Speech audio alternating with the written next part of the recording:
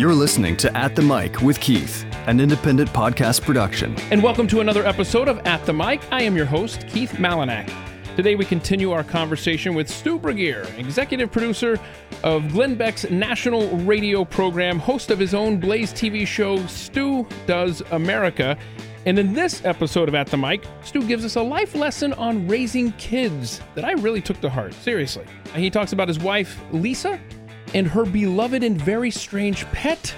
And Stu really gets into depth regarding his views on being a vegetarian. Here's part 2 of my fascinating discussion with Stu Burguiere. At some point you met your wife, Lisa. Y'all have 2 kids together. Yes. An 8-year-old boy. Yes. And a 6-year-old girl. Yes. How are they doing? They are awesome. Zach and Ainsley are their names. They are both awesome. Zach's a big athlete. He is... what sports is he doing these days? He loves baseball. Loves baseball. Cool. He plays basketball, football, tennis. Like, he really loves playing anything. Like, if and we're still at that age group. He's 8 years old now, where that's basically all he wants to do is throw the ball around with me 24 hours a day. That's really cool. Which is awesome. And I know it's going to go away someday. And every time I think about it, it depresses me. But that's why I try, like, whenever he asks, whenever he wants to do it, I just try to say yes no matter what, because I just know it's going away. At some point he's not going to want to do it. He's a really good athlete and just loves to play sports. Ainsley is she's a trip, man. She's face first into life. She does not care. She is like, where like Zach is very cautious. He goes into a room, he observes it, he sees he does cost benefit analysis on everything going on in the room. Where the nearest exits. Yeah, exactly. He's a planner. Ainsley is like, walks in like, oh, it's what's the highest point I can jump off in this room? That's how she lives. She's awesome. A huge personality and just a little star. Amazing how you can create these kids with such similar DNAs, but such completely different personalities. Same upbringing and everything. Yeah. But, they do, like, Zach is much more like I was, and Ainsley is very much like Lisa was back in the day. Okay. It's you could see we're both there. How that happens, I don't know. I mean, I we're told by the media all the time that, gender doesn't matter and, none of this matters. Like, it seems like it matters from at least my perspective. Yeah, absolutely. So, as a father, I know that your time is occupied with kid stuff and everything going on in their lives. When you ever do have downtime, which, by the way, I would like to point out that we're recording this interview at the end of a very, very long day for Stu. He's already done Glenn's show for 3 hours, then planned his show and recorded that. So we are now into our, 14 or so of his day. I've saturated the market with me talking. There's no more desire for it. So I appreciate it because I know finding time is impossible. Yeah, no, I know. But if you ever do get time, what do you like to do with your downtime? As I kind of said, there's a lot of kid stuff that I do, and my wife and I still try to do a date night once a week. Make sure that sort of happens. Outside of that, I do try to do a decent amount of trips with friends, I would say, over the year. Probably, I'm probably above average on that point. My wife does not like to travel. She has gone from a person who did like to travel, like to go on vacations, to someone who basically never wants to leave our town. Not even to come to where we work, just likes to stay in our town, maybe on our street. All the time. She does not like to fly anymore. She just doesn't, I don't know, it's just over time as she's sort of developed, she would call it anxiety, and it's probably a fair thing. She's also a very rigid with her schedules and plans. She does not like life being shaken up. So, she likes to go to the gym at the same time. She likes to, make sure she knows where she's eating well in advance. And so the things that adults do on vacation, things like eating a lot, drinking a lot, gambling, going to sporting events, like none of these, laying out by the pool, these are not things she likes. So she doesn't really like to travel. We'll do 1 or 2 things a year, but that are small. But she doesn't really like it. So I wind up doing more of that stuff. As you might know, I go to the Super Bowl every year as a tradition.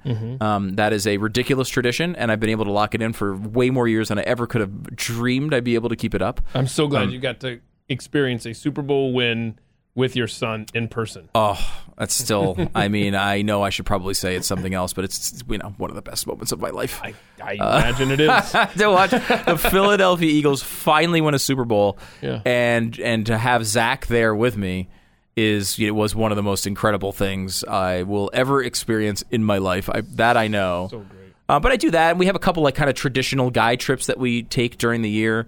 So I like to do that. I like to go see live sports. I like to go see live music. I kind of go for the experience thing. When I'm around the house, I have this to-do list that's so long of either nonsensical things around the house or paperwork, taxes and dumb crap like that I have to do for my life. Mm-hmm. And then on top of that, there's so much reading and stuff and all that stuff that goes into the job that, I don't have that much that I do that's kind of just separate at home. Yeah. I don't have like tons of hobbies or anything. Well, you do fantasy football. Do fantasy football. Mm-hmm. I like that. I've been able to. I'm in a fantasy baseball league with my son. Okay, but it's all that once a week stuff. I can't be. I'm not a daily manager. We're not in a particularly active league. I do like doing that though every year. That's always a nice distraction. One of the things you listed as a kind of a hobby, if you will, was reading, and I was just wondering, A, what's your favorite book of all time, and B, is there anything you're currently reading? Gosh, my favorite book of all time is a. Didn't know this question was coming. It's a big ask. I'll tell you one book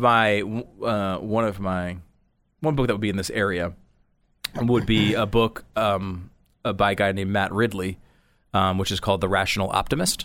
And I don't agree with Matt on everything in the book. I think if our listeners were to listen to it, there's parts of his sort of worldview that wouldn't necessarily align with ours, but I do consider it a formational sort of a foundational book, I guess I would call it, for the way I think, which is that I think a lot of times we get caught up in this day-to-day sort of thinking things suck and not realizing a lot of the good things that are happening, talking about everything from how we've taken billions of people out of extreme poverty in an incredibly short period of time, since 1990, 2 billion people ripped out of extreme poverty. These are achievements that should be the lead news story every night.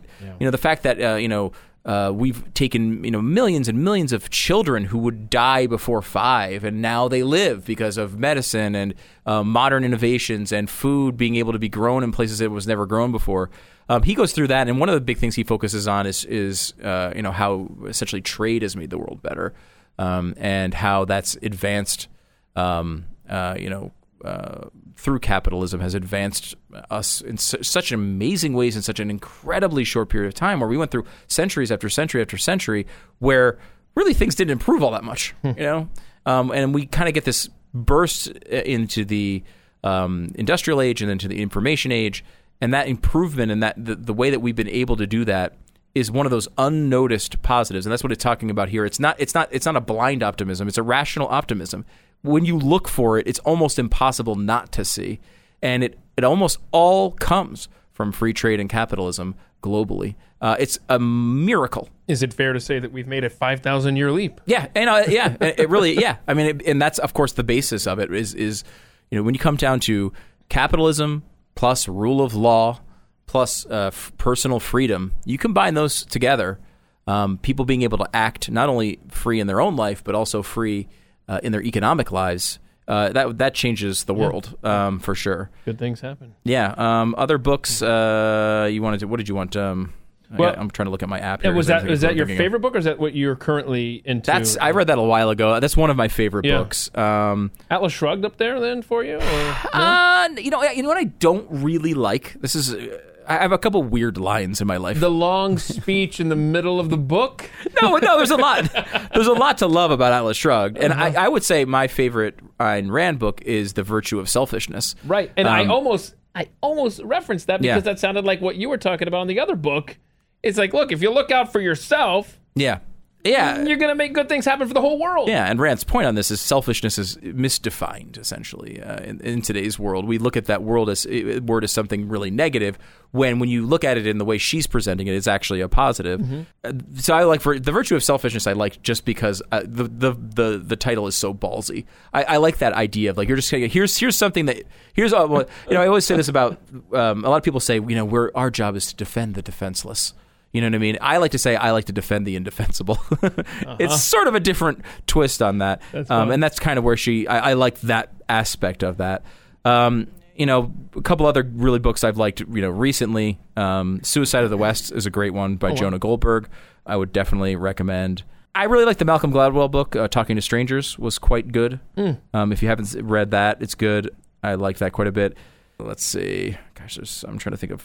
when I'm reading for fun, and I didn't explain these lines, I don't really like fiction.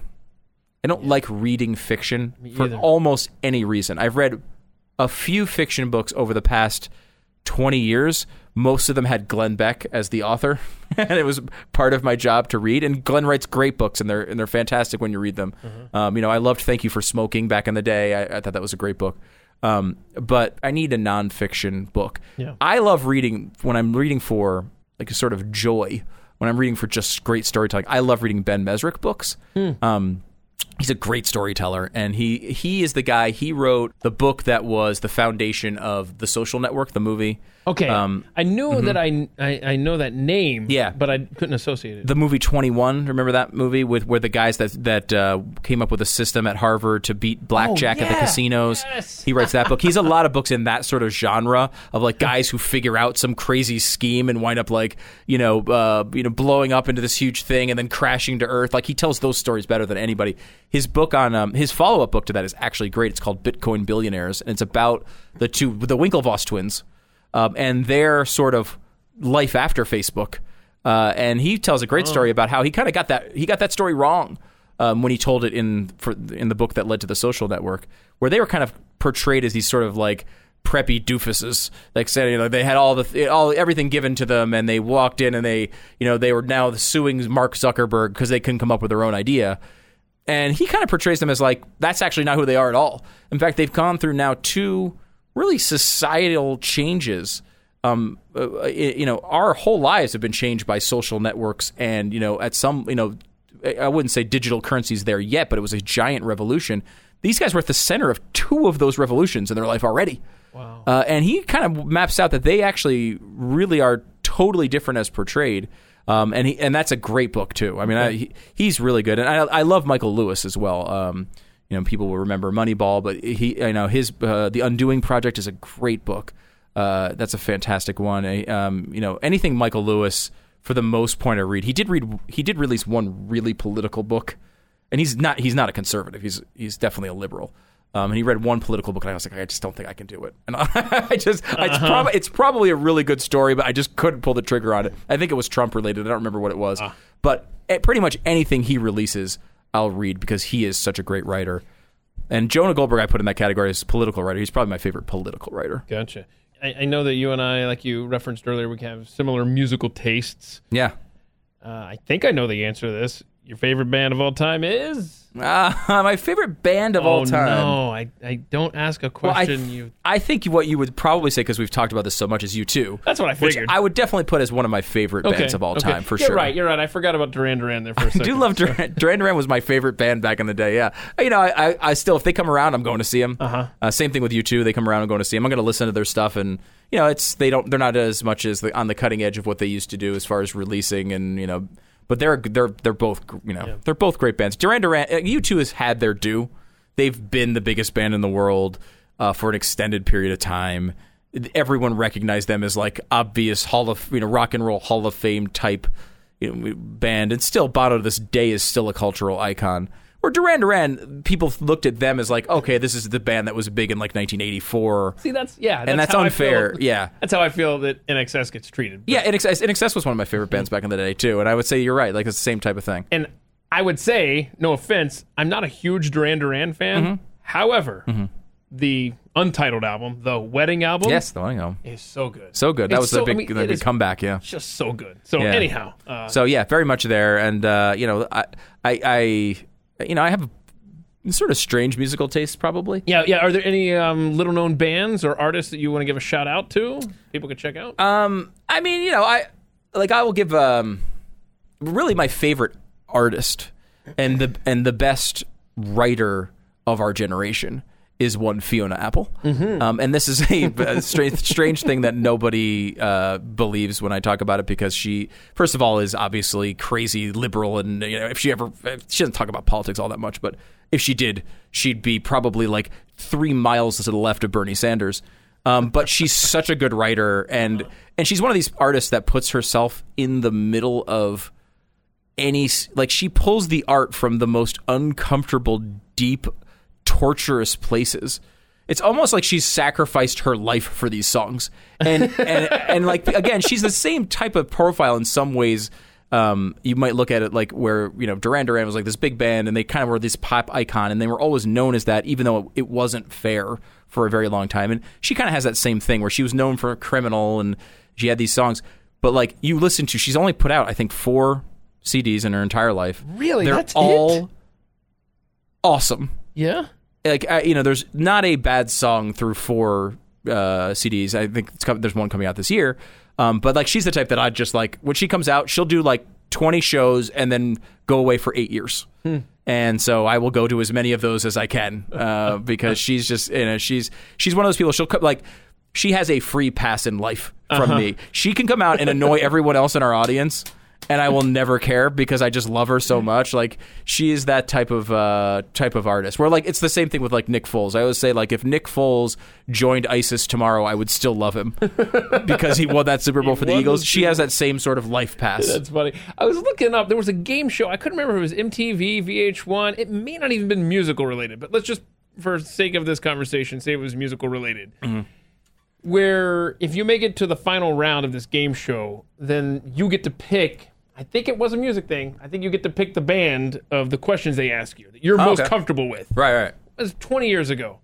And I always thought, if I ever get this far, it's the Connells. I know the Connells inside and out. Or U2, whatever. If you could pick a band that you had to answer 10 questions under the gun, with a minute on the clock, which band would you be so confident that you could answer any question of? I mean, it would probably have to be either Fiona Apple or Duran Duran. Gotcha. Duran Duran as a kid, like as a high school age, I knew everything about them, so I could probably pull out a lot of really random facts about that from memory. Where Fiona Apple has only put out 4 CDs, so it's very limited. See, this is the numbers guy. This is the numbers guy. I'm just playing the stats here. Playing the odds here. Okay, what is the last song you had on repeat? That's a good question. Oh, he's got to check. He's got to check his. Can you just answer these things off the top of your head? I had a friend of mine, and there's one of these friends that I go travel with from time to time. He's one of my best friends, and we go, around the country every once. Usually he lives up north, so we'll meet somewhere like for a concert or a sporting event. He's one of the guys I go to the Super Bowl with. And he sends out this email to a bunch of us, and he's like, "Hey, we're thinking about like how to plan out some trips, like or if we're going to go somewhere this year, like what should we base it around? Give me your list of your top 20 bands or artists in order." In order. And I'm what the hell? Like, that to me is like a 6-month project. Right. Like, that is like, I couldn't even finish it. I just didn't even respond. Like, I felt like it was like you had to be a bad friend to even ask. Like that, don't you think? Isn't that completely like the most, like, I don't know. Well, I will say, and I've looked for this many times on the internet since, but there was a time, again, about 15 years ago, that I put, I think, my top 10 albums of all time on the radio station's website that I worked at in Charleston, South Carolina. And that's been long erased from the internet because I've tried to, I want to go back and see what my choices were back then as opposed to what they would be now. Yeah, anyhow. No, that's interesting. Yeah. I mean, but that's a big project. If you love music. It was. It's like you get to that 10th spot, that last spot, you're like, no, what do I do here? When I was telling you about how I used to have, on cassette, I would record these sports announcing shows. I also, before that, used to do my own countdowns. Nice. I can't even imagine what those things would sound like today. But I did like an end of the year top 50 songs every year for like 5 years. Wow. And I just would list for your them own all enjoyment? out. Yeah, and I would get all the songs. I would record them off the radio. Yeah. I mean, this is that era. Yep. And I would do my own little talk-ups. And it was funny. I remember listening to it years afterwards, and it's like I was definitely in that like alternative radio mode where like my whole point was to try to sound like I didn't care. Yep. And it worked. I didn't sound like I cared. It was really bad.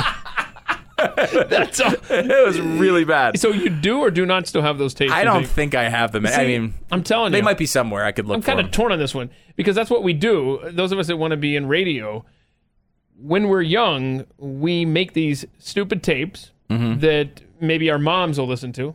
right? And we'll listen to it, and we'll think, wow, we're this is good, man. I got this, Well, Pat is wise. Pat Gray, Yes. whose show I produce, he's wise in that he found those at some point as an adult and destroyed them. Okay, so he Very doesn't smart. have them. Okay, so I have been holding on to every college radio show I did. Me and who is my best man, we did a show, 44 different episodes of a show when we were seniors in college. Recently, I've told this story on the podcast. I recently dug them out and pressed play on a cassette player How'd that at go? home for my kids, who rightfully mocked me Oh, wow. endlessly. It was so bad that I should probably pull a Pat Gray and destroy the evidence, because it's not good. It's not what it thought it sounded like back in the day. Anyhow, Well, I'll give you two really random ones here. Okay. First of all, so I switched over to Spotify, I don't know, a few years ago. And one of the things they give you at the end, they give you like, this is your top artist of the year. Like they'll like kind of give you a little report on what you listen to. oh, nice. Yeah, which is that's cool. Yeah, they kind of like. I like this. And of course, they're just harvesting your data for Of God only course knows they what. are, yes. But they gave me artist of the decade. My artist of the decade. Now, I would have never predicted this, but there's a guy named Dan Mills who is an artist in New York.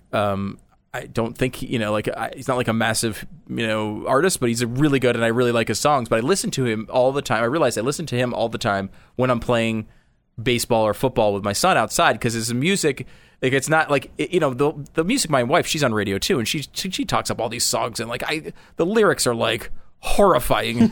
It's the equivalent of like bringing my kid into like a sequel to Saw. Like, it's just like inappropriate in a totally different way. But I would not want them listening to half those songs. So like most of the songs are like they're just like cool songs, and I really like them. So I got Dan Mills Artist of the Decade, and I thought I don't even know if Dan Mills had himself as Artist of the Decade on Spotify. But I have this one weird thing that I have, and you kind of know this, I think, from back in the day. Every 2 or 3 years or so, I get onto one really random pop song or artist that I just get very much addicted to. I can think of a couple. Okay, you can. And if you want me to Yeah, try say it to again. see if I can win. So I know Party in the USA or Oh, something. Party of the USA I had a little fling with. I would say it was a long-term relationship. Okay, there's a Britney Spears Yes, song. that one would Can't remember what it was. Toxic would be Toxic. the song. Yes. Britney Spears, Toxic. And I go through these. I had a little Kesha phase. There's a small Kesha phase. Huh.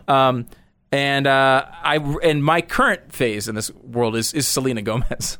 Okay. I love Selena Gomez. I don't know who she why. is, but I wouldn't know a song. Oh, if it I give you the whole fit me. catalog. I have a whole playlist on wow. Spotify called Embarrassing, and it's just all.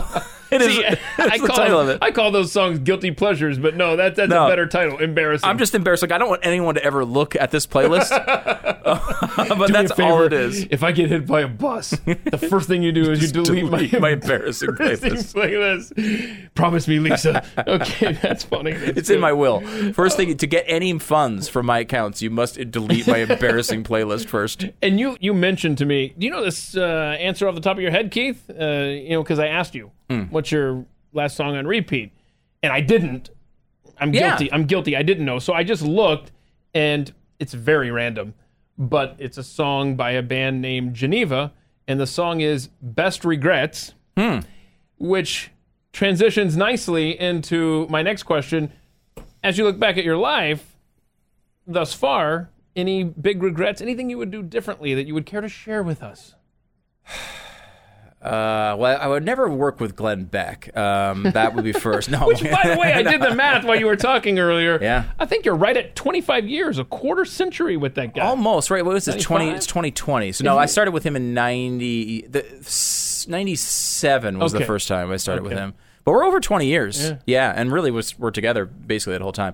No, I mean, regrets, there's probably a few. I would say, like, probably revolves around not spending as much time with family and things like that I should. I mean, like, one thing that does this dumb industry we're in does kind of like suck you in a lot of ways where you, unless you really try to balance your life, it will be very unbalanced. And there's probably times where I've, you fall into those traps.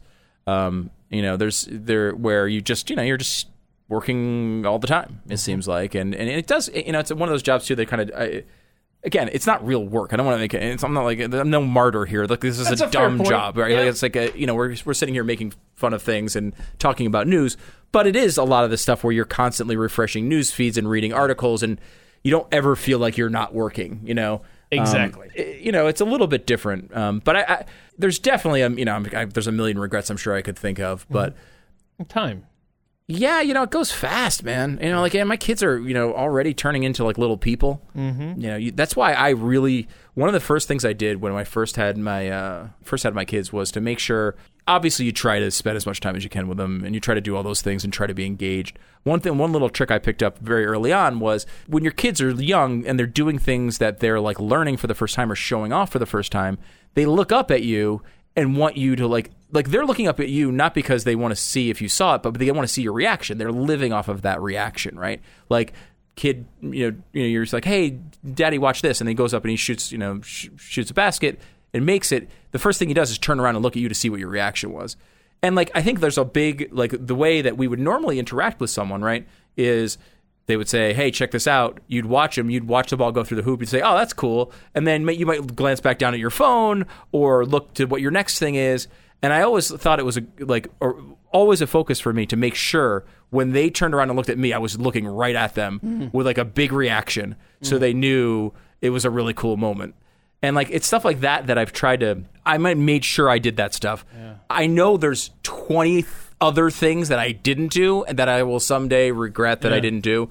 And like all that as far as spending time with them and making those memories, you always want more of them. Yeah. But I've come to that point where I've realized I think of the negative. I go to the worst case scenario sometimes, and like I know this is drying up. I know at some point this kid's got both of them are not going to want to come near me. They're going to go play with their friends. They're going to do everything else. So while they're still into dad, we try to maximize that as much as possible. You were telling that story. I wish you and I had that conversation years ago. Because I'm thinking of my own self, and how many times are we looking at our phones when they turn around, and or how many times do I give them a half-baked response? Yeah, sure, that's great. Yeah. So I'm going to try to apply that. I appreciate that. That's a good thought. This is Stu's life tips. Stu's life tips. I've got one of them. You just heard it. Who's getting interviewed now? Right? Any big fears that you have? Snakes. Yeah. Ladders. Ladders? Is it the going underneath them or climbing up them? I'm convinced I'm going to die falling off of a ladder. Wow. I don't know why. I don't know how I got that in my head. Every time I go up on a ladder, which I have to do fairly often because my kid hits baseballs up on the roof all the time, and I have to go to the gutters and pull them out. I'm just sure the ladder's going to collapse, and that's how I'm going to die. So I'm a little scared of that. My job is basically to. It's a 20-year experience of me saying, calm down, Glenn. It's basically my entire job. And he does say that. Glenn Beck actually says that quite a bit, that it's your job to, I guess, be the skeptic, to kind of rein him in. And that's very natural for me. Like, that's how I see the world. Like, if you downplay every single thing you come across in a day, you're going to be right most of the time. Because most of the time we're emotional creatures, and people get, they overdo it, and they judge it by some hyped media report. Mm-hmm. And, it's my job to kind of dig into that. And obviously we see sometimes that these things aren't hyped, and that's, you try to recognize that as well. But you're trying to always do self-analysis, and I don't know, are you good at it? You don't really realize that probably until much later in life. You have 2 dogs. Don't you always get the same kind of pooch? We had 2 pugs. One of them did die a couple years ago, so we now have 1 pug and 1 golden retriiever. Okay. I didn't realize you had a golden retriever. Yeah. Okay. So totally different experience, but they're both great dogs. And it's Miles and Piper? Miles and Piper, yeah. Okay, very nice work. Mm-hmm. Well, I just read the email that you replied to. Oh, okay. Well, I forgot I sent it. Tell me about a life with a bearded dragon, Griffin? Oh, God. What is it? Oh, no, it's not bizarre. Is it a regret? It's no, yeah. Go back to the regret section of this. No, Griffin's cool. He's a bearded dragon. So a bearded dragon is like a lizard that starts really small and gets very big. I would say that's how I would describe him. He doesn't really move around a lot and doesn't really do much of anything. What do they eat? This is what's fascinating. So my wife is this like very girly, very like stylish, Always made up, always looks good, like, host of like a pop, Pop Crush Nights, a popular, like, top 40 type of show. And for some reason, she got it in her head that she wanted to get this bearded dragon, and she kind of blamed it on my kids, like, oh, you guys want to get this? And they're like, yeah, because they say yes to everything at this point. Like, they're, yeah, this sounds awesome. So but I think she just really wanted it. And so now we've gone, whatever it is, a year or two with my wife, who is the last person on earth. She's incredibly clean. The whole house is always very clean and very organized. She's very organized. And every day she's bringing up live crickets to this cage and then taking them out of this thing. Like, I can't understand how it's her doing it. And I'm like, I'm not doing it. I didn't want to get a lizard in the house. Like, she takes the thing out, she just attaches to her like shirt and just walks around the house with it. She puts it down on the floor. Her and the dogs hang out with Griffin. And then, like, she'll put it back in the cage and throw live crickets in this thing, and the thing runs around and eats live crickets. It's bizarre. It's the strangest thing about my life right now, I will say. How often do you have to buy a batch of live crickets? This is a great question, and it's one that should have probably been asked before we got a bearded dragon. The bearded dragon eats, I don't know how many crickets, 1,000 of them it seems like, but it's probably 10, I don't know, every time it eats. But you can't have... Like, there's only a certain amount of crickets you can buy. Like, to me, if I could buy 10,000 crickets... And just be done with it, And just be done with it. And, like, they would just automatically fall into the cage or something. Like, okay, maybe that makes some sense. You can buy, like, I don't know, 40 of them at a time. And it probably eats between 10 and 15 every time. So she's going back there every like, PetSmart every 3 or 4 days to get a bunch of crickets in this cage. And they're like, they're not expensive. There's crickets. People usually want to kill them. Which Griffin does oblige with, sadly, for the crickets. But yeah, no, it's strange. She has to go back there all the time and get these things. And I'm like, can't you get them shipped in from Amazon or something? And the answer is yes, you actually can. Which I would be doing if I were her. It's like DoorDash for Griffin. Yeah, it is kind of like DoorDash for Griffin. That's a good point. But for some reason, she doesn't like to do it that way. She wants to go to the pet store. So there's like, 4 people a year go into pet stores now in the year 2020. She's there like every single day. Does she ever feel any remorse as she's driving home with these live crickets? No, she doesn't. Time with them, and she's like, just no emotional attachment to them. No, apparently not. But she does with the Griffin. She loves the Griffin. Does not regret that purchase at all. Oddly, that is awesome.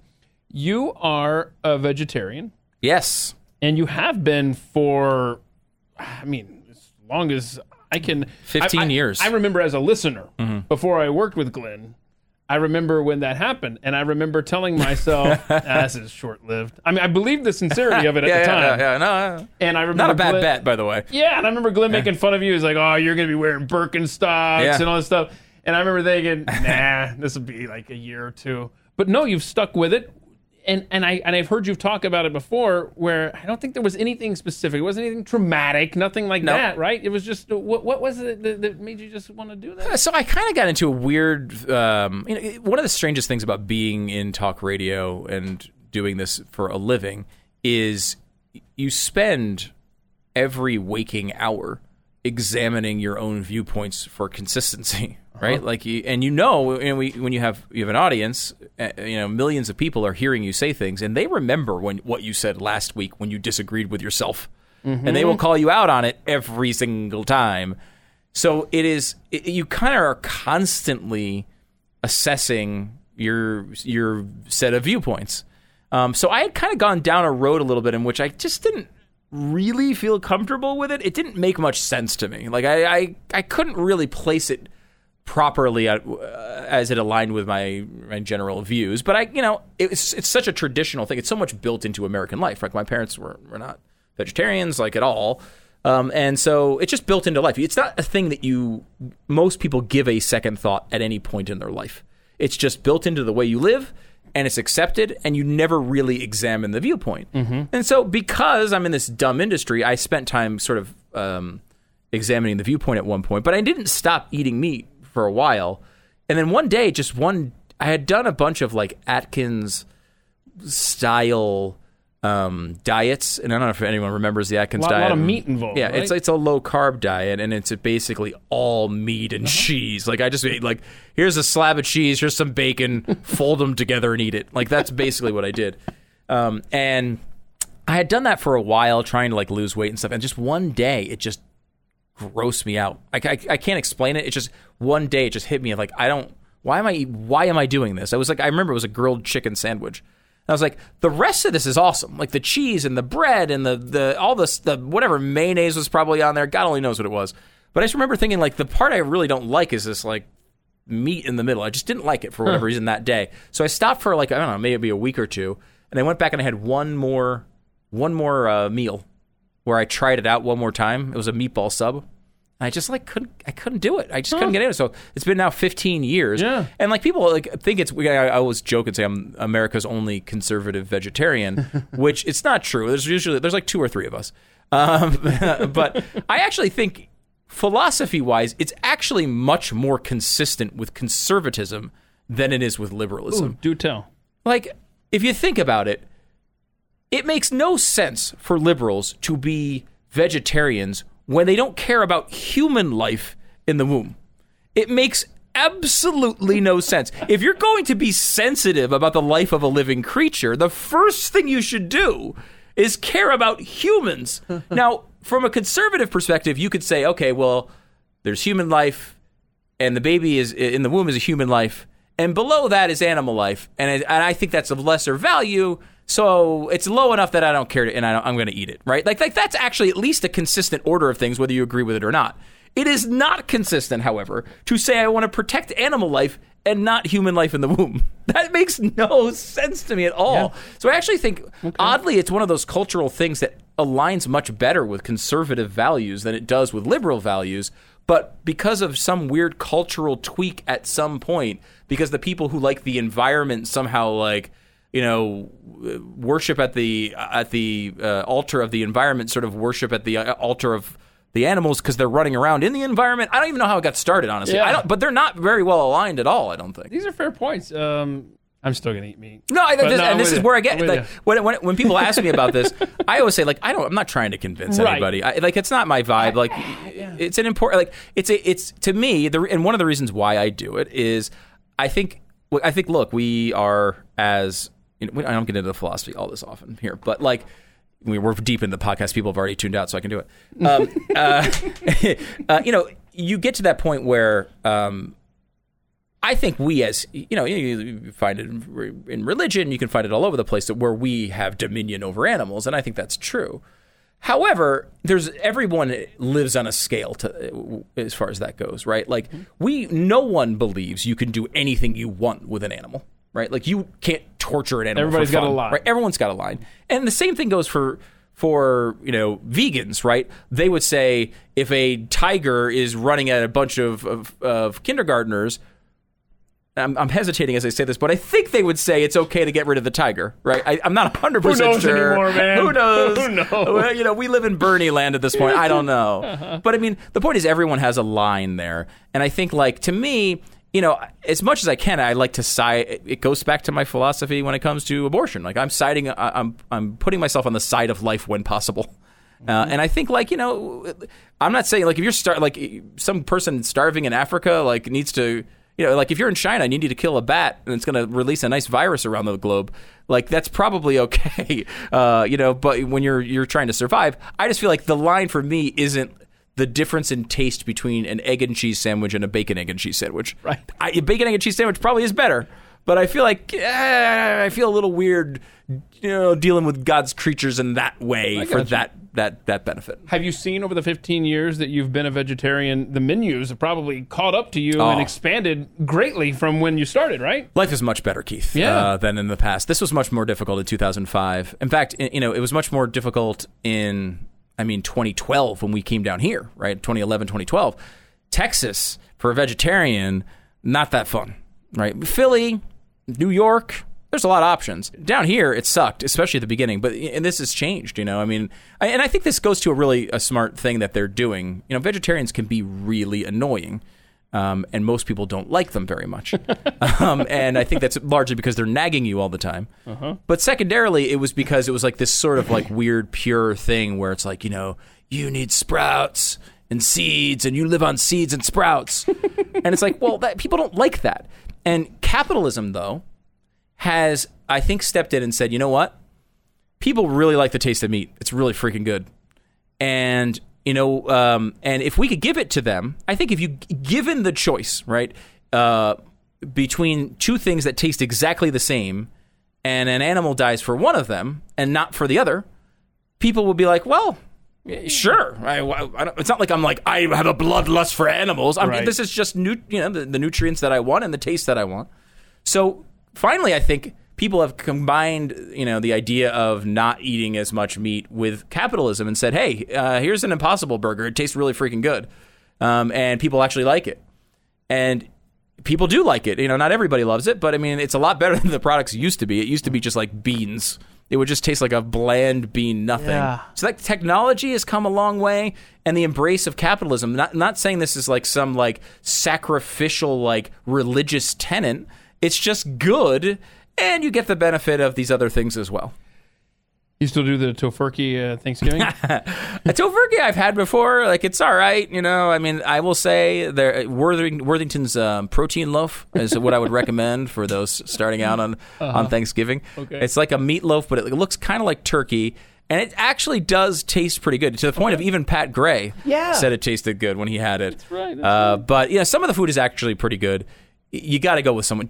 It's like one of those things, like, don't go into the area of town that might be dangerous unless you live you're with a local who can show you the right areas to go to. Go with somebody who knows this stuff. Don't just walk into a place and try to eat some vegetarian food, because it probably will suck. But there's enough out there now that you can actually eat. A lot of it's edible now. That's good. That's good. Well, one question left, and then I'll let you go. Mm-hmm. Asked you if you had a bucket list, and you said you'd like to travel to some weird places. Yes. On that list, let's just go through these. North Korea, why? Oh, I'm fascinated with the culture, right? I mean, it's a bizarre, bizarre place. The place I really want to see more than anything is what they call the Hotel of Doom, which is this bizarre. It's such a great story in that, like, they built this it was around the Seoul Olympics, which I want to say was 88. Yep. And yes. And so obviously North Korea and South Korea not great friends.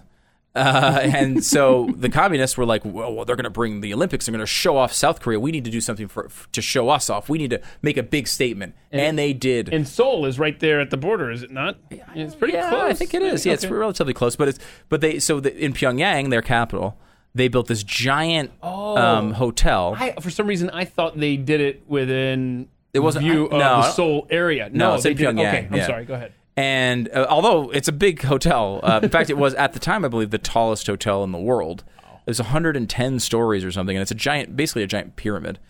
And they started building it. This is when Kim Jong. It was before Kim Jong Il, actually. Yeah, Kim Jong Il was just coming into power. I get them all mixed up. Yeah, it's well before Un, and actually before Il. Kim Il Sung, right? So he is like the godfather of them all, and he decides he's going to build this hotel, 110 towers. He builds it out of concrete, gets it halfway built, and the Soviet Union collapses. So there goes the funding, supply, right? Yeah. So they can't finish this thing. So now they have a 110-story pyramid that's supposed to have 10 rotating restaurants at the top. It's got no windows. It's just this decrepit old thing that they can't. It's too big and giant to tear down. Mm-hmm. It would cost so much to tear down that they couldn't do it that way. Right. So it's this eyesore in the middle of the city, to the point that they're like photoshopping it out of postcards. Wow. Like, this doesn't exist. So it sat there forever. I've always wanted to see it. I've always, I would just love to see it. And now they have actually covered it with glass on the outside, and they've been able, as they've come back a little bit economically, they've been able to make it look like it's finished. Although it's not finished, you still can't do anything in it. Wow. But they do threaten every once in a while that they're going to do something with it. Like, they've also like set fireworks off of it now. They kind of use it like as a, I don't know, like, I mean, it's just a giant glass triangle in the middle of their city. And to note, it's about 80 stories taller than anything else in the country. Wow. So it looks ridiculous. It's this giant pyramid among little tiny buildings all around it. It is a bizarre place. So I've always wanted to see that. That's one, though, I don't think I'll ever see, because I would probably be killed if I went there. Yeah, no kidding. Let's see. Chernobyl is a place you want to visit. And I forgot how this came up on the show I produced, Pat Gray Unleashed. We were looking up, there's like tourist packages. You could actually go there. That one I could do. I actually thought, I tossed around, we were doing this cruise a while back. cruise through history we were going to do. Pat was going to be on it. Glenn was going to be on it. Bill O'Reilly, got delayed. Sidetracked, yeah. But I was thinking about after the Costanza was going to be over in the area, going to Chernobyl, and Glenn actually wants to go there too. Oh wow! I'm fascinated by that. I'm a big fan of abandoned buildings, obviously, abandoned landscape, like old cities that have fallen into disrepair. Like there's stuff, if you go on like Reddit and stuff, there is subreddits like for like abandoned porn, and it's just like, what does that mean? It's basically like it's a genre where people will go to abandon, like there's a ridiculous train station in Detroit, one of the biggest train stations they had there. Closed down. It's been sitting there forever, it's abandoned. They call it. Yeah, it's not actually. I'm trying to figure it out. I was like actually going to no. It's like food. It's like food porn. Yeah, okay, I got it now. I got it. I'm slow, man. No, we've been through this. It's not actual pornography. Just in case, just for listeners who might not know this lingo. Someone not opened up that magazine in a while. I probably should have been more clear. It's not actually your fault. But yeah, abandoned porn is one of them where they just they go around and they take pictures of these ridiculous old abandoned buildings, and I just love that stuff. So I'm dying. I would love to see that. I'm a total Chernobyl nerd. I love the series, and again, you see both in both of these things a pattern here, which is the failure of communism, right? Yeah. Both in same North Korea and in Chernobyl, and what is the result of it? Those things are fascinating to me. Why Turkmenistan? Turkmenistan is a bit of an oddball one for me in that it was also part of the Soviet Union, broke off into Turkmenistan. A Soviet party leader, wound up becoming president of it, and his theory was he was known as Turkmenbashi, and his theory was basically we can't as we're starting a new country, we need to have pride. The people need to have pride in their new country, or it will never succeed. Mm-hmm. Now, at least this is the story he told. And the only way that you can really have pride in your country is if you really are proud of your president. Right. So what he did was build endless statues of himself all around the country. One famous one is gold, and it rotates to face the sun. He literally renamed 2 days of the week.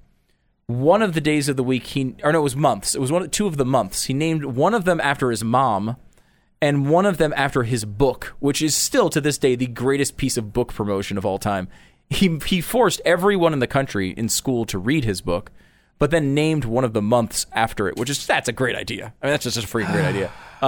So it was very much a cult of personality. Uh-huh. He eventually did die the late 2000s, and in his place, they obviously, because he did all sorts of crazy stuff. Like he decided one of the problems with the healthcare system, and we've had a lot of healthcare debates here. One of the problems with their healthcare system was there's these hospitals all over the place, and we didn't know what their quality was. We should just make everyone come to the capital when they needed to go to the hospital. So he closed all of the hospitals around the country except in the capital. So that was an issue. So I'm fascinated by that. So and the guy, when he left, he died. They put his dentist in control of the country.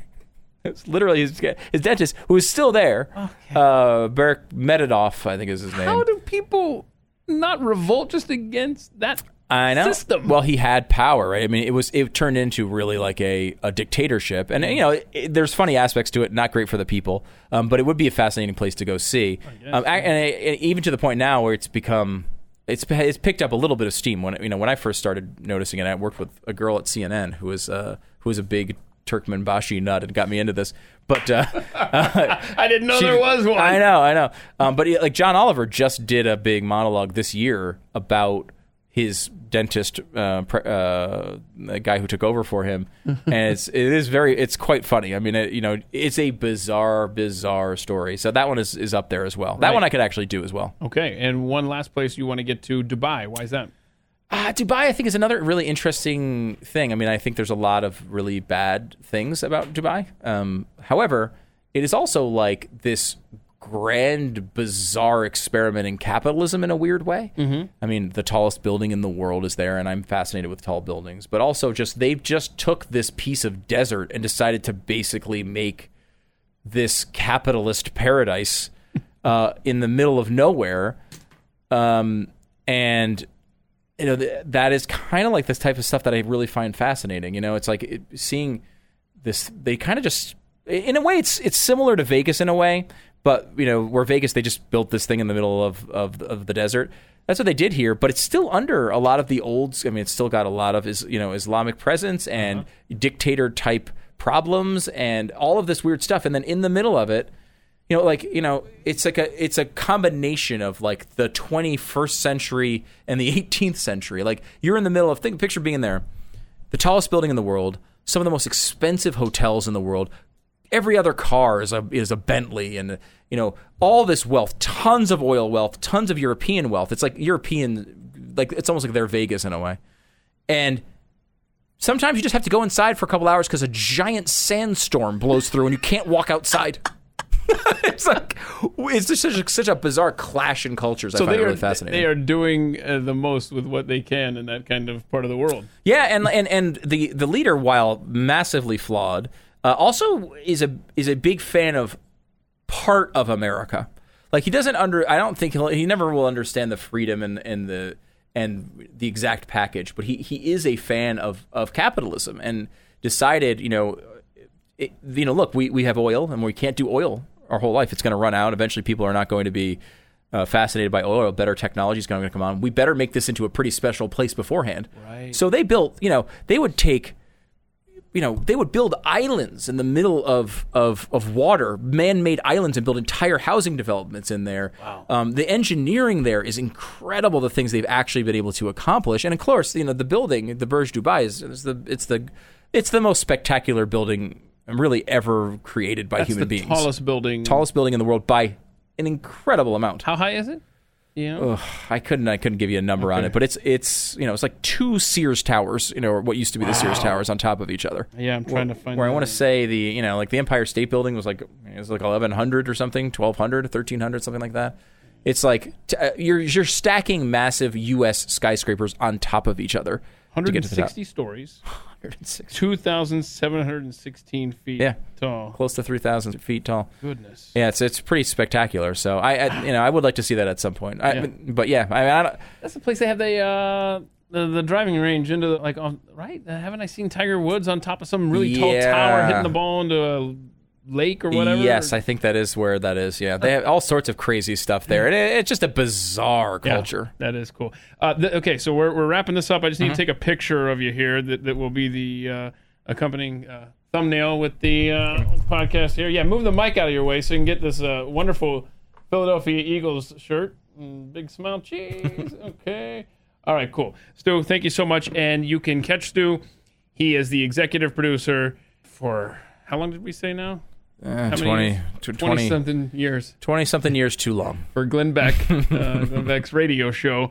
And then he does his own show on Blaze TV, Stu Does America. Oh, I can't. And by the way, social media under the same name. Yes, at Stu Does America. Please go follow the podcast, subscribe to it, YouTube, subscribe there as well, please. It is a great show.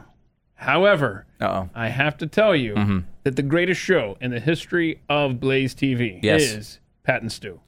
Do you miss that? I love that because show. Everybody else does. Oh yeah, no, it's funny. It's we love doing that show. It was a really fun time, and it was just we had so many great shows.